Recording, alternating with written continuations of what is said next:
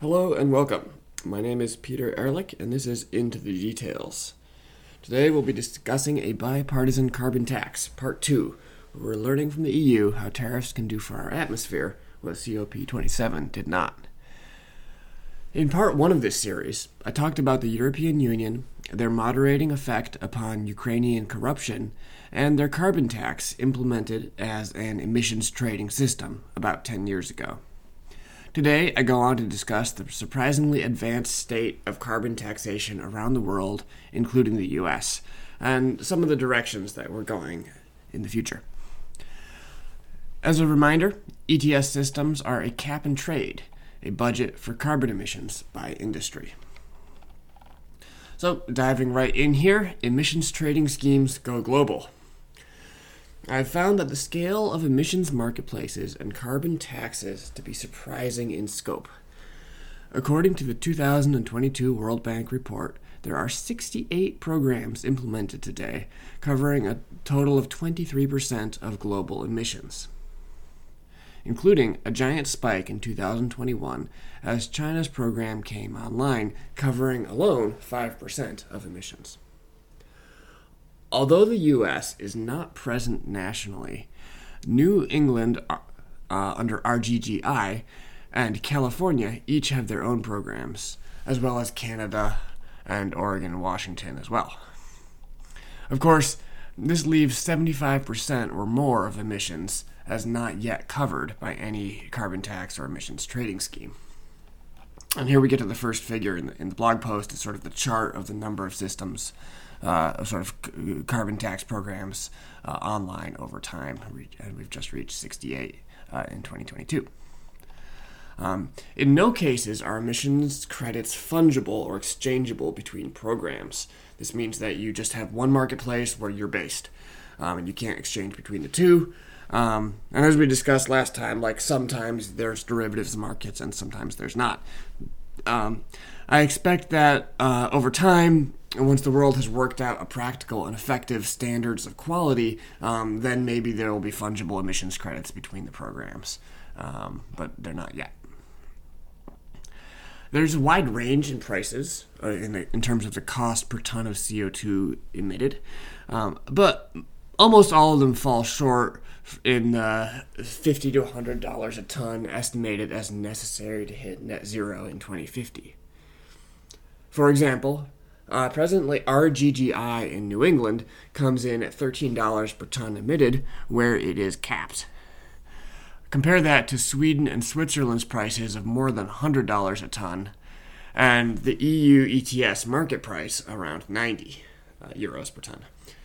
Note that Germany also has a standalone ETS program, which additively covers for land transportation, which is not covered by EU ETS. And here we get to our second figure in the blog post. It's kind of a cool graphic from the report, where on the x-axis we have, it's an XY chart, and there's an area dot for each country, and on the x-axis is how much is covered by that country's tax, and the y-axis is what the price is. So generally, if you're up and to the right, you're covering all your emissions at a high price, and if you're down and to the left, you're covering no emissions at a low price. And so, for example, Canada and Ukraine have a lot high coverage, but very low prices. EU ETS is squarely in the middle, and so forth. RGGI in New England is sort of pretty far to the left and low down. But yeah, that's fun to look at. And then I have another chart right after that of the sort of the world map and showing which programs are in which states, and you can go and see countries by color to see what phase they're in. Okay, back to the text. So although ETS programs are slow to claim victory, they're not hitting that $50 to $100 price point, there are some little wins. In countries which are even considering a carbon tax or an ETS program, companies are 5 times more likely to implement an internal corporate carbon price, essentially anticipating the need to factor this into their business plans. And the United States is a leader in the number of companies implementing or planning internal pricing. This is, of course, not the end of the picture either. In the U.S., H.R. 2307 proposes a revenue-neutral carbon tax and is advocated for by Citizens Climate Lobby. There are many regional, state, country, and city resolutions as well, but that will have to wait for a follow-up post. I thought the state of global ETS overview given on a webinar for Indonesian climate policy was quite good. And then there's a link to a video from a lawyer from Ernst & Young. She's basically explaining to Indonesia how to implement their own ETS scheme and sort of the state of things.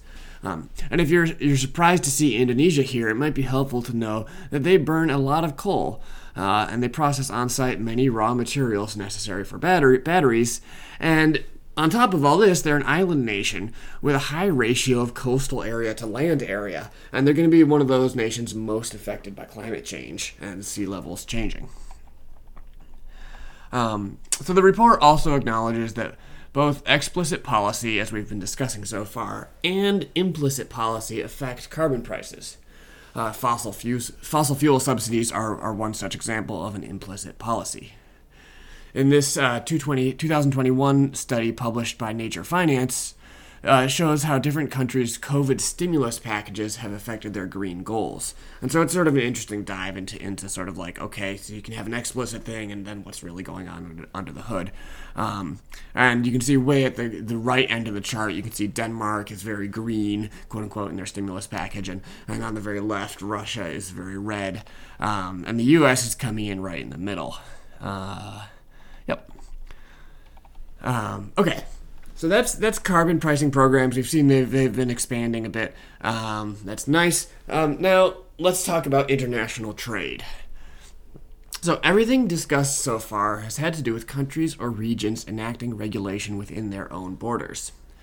This is a powerful lever and can have international leverage as well. For example, Ukraine has built its own ETS within compliance of EU standards. However, carbon taxes and marketplaces can be their own ruin if not balanced against foreign competition. As local prices go up, businesses will leave the region.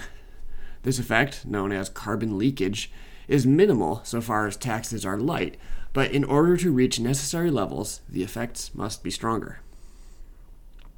Now, like me, you might be wondering, why in the heck would a country tax their own businesses when they could just sling down a protective tariff which taxes everyone else instead? This has been discussed in some depth, and in this 2010 World Customs Journal paper, it goes into detail. Indeed, the WCO Secretary General, that's World Customs Organization, is quoted as saying, "Protection of the environment is often regarded as a policy matter of other ministries, but the customs community has the effective means to contribute to this increasingly important policy objective." And there is precedent with the ozone-depleting substances under the Montreal Protocol. In 1995, the U.S. created what's known as a border tax adjustment, corresponding to the amount of material multiplied by how strongly it depletes the Earth's ozone layer, and that tax is applied to goods entering the country. 20 years later, and the ozone crisis is a thing of the past. The Customs Journal paper discusses how the same BTA, or border tariff adjustment, mechanism could be used to push back against what's called embedded carbon. That's a somewhat paradoxical term, which refers to the amount of carbon emitted into the atmosphere during the manufacture of said raw material. The difficulty lies in the risk of the WTO adjudication for an import tariff which is not coupled with a domestic tax of the same proportion, which could be found in violation of the General Agreement on Tariffs and Trade Act, which was established in 1947. Essentially, they came out of World War II and said, hey, we don't want to be fighting each other anymore, let's make a trade agreement. There is, however, a carve-out. In GATT Article 20, there's an allowance for rules necessary to protect human, animal, or plant life or health, but a tariff must not constitute arbitrary or unjustifiable discrimination between countries. Embedded carbon tariffs have not been litigated at this point, and it is not known what decision would result from such a process. So essentially, nobody's tested this. There is one other obvious drawback. Embedded carbon only covers a fraction of global carbon emissions. Even a border tax adjustment on embedded carbon leaves significant room for additional incentivization. And here we have the next figure in our blog post. This one's from the John Doerr book, Speed and Scale, Countdown to Net Zero. And so we see a chart of about 60 gigatons of global emissions, and then it's broken down essentially like a pie chart. It's more of a waterfall in this layout, but it shows the segment in each sector. So 6 gigatons to electric transportation, 20 gigatons to the grid, 7 in food, 7 in nature, 8 in industry, and 10 in just carbon removal. So it's sort of nice to see where the biggest targets are. And trade only covers one of those sections.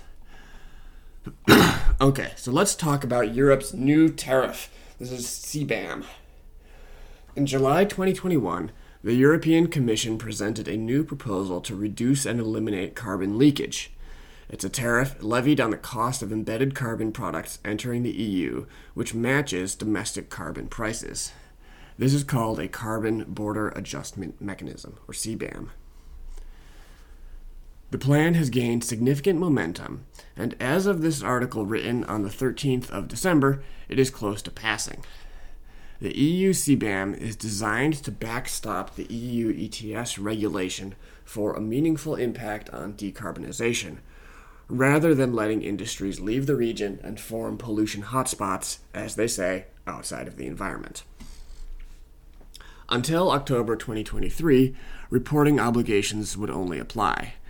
After that point, the importers will need to purchase carbon certificates on an open market, just as domestic producers do on the EU ETS.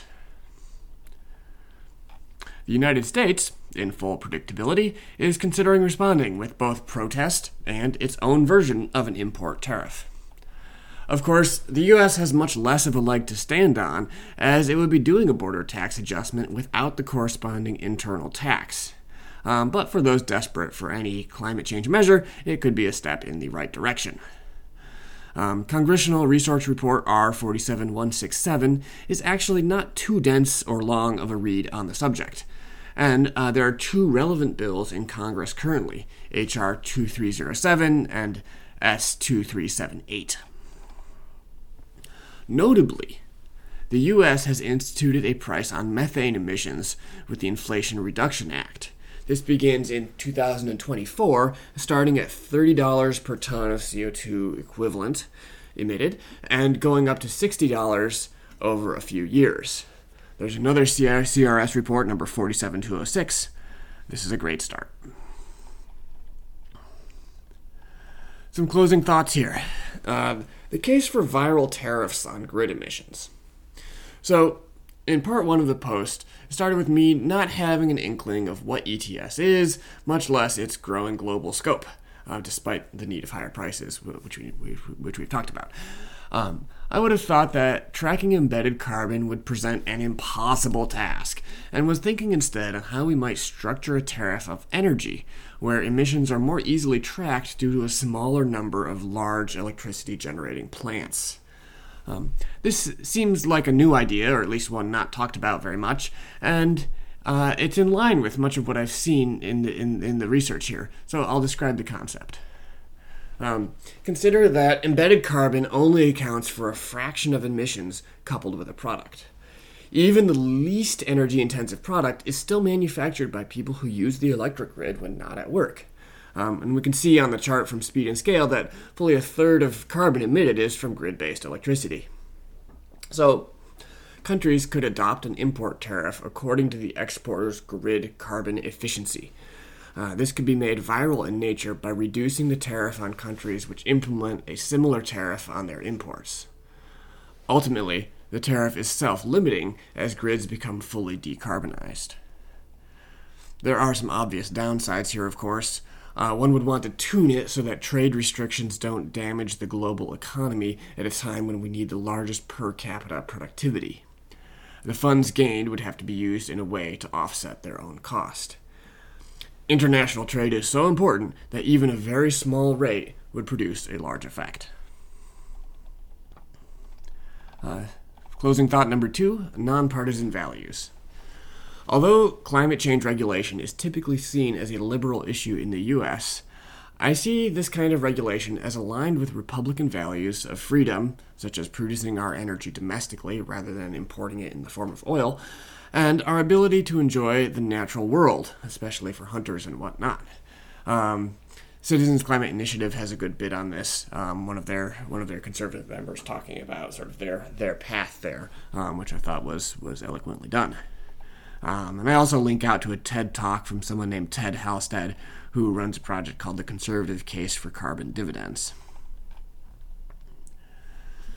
Closing thought number 3, new law in values-based trade regulation. That's a mouthful, I know. So this whole area touches on a relatively new part of our legal system, punitive trade rules based not on the product and not on the country, but on the technique used to produce the product. One other similar area jumps to mind. It's California's Prop 12, which was passed in 2018 by referendum, and it is a ban on pork from pigs raised in crates. And it is now being contested by the U.S. Department of Justice on behalf of industrial pig farmers. Both carbon taxes and California Prop 12 restrict the import of goods based on certain principles, as did the ban of imports on solar panels made with Chinese slave labor. I think the connection between trade regulation and social and societal values could make for an interesting study. Finally, I wrap up here with what you can do. So while the world sorts itself out, you don't have to sit idly by. If you like this post, please share it out. You can also write me directly your thoughts or leave a comment. I find it quite motivating. Number 2, in writing this, I've learned that across the U.S. and the world, Citizens Climate Lobby is organizing to put a price on carbon in sort of the grassroots style, and they're accepting volunteers. And number 3, there's a site called Degrees Pod, which has a 3-part series on what you can do personally, professionally, or politically to reduce your emissions. This will also be the subject of my next post. That's all for now, and I hope you've learned something new. Thanks so much. Bye.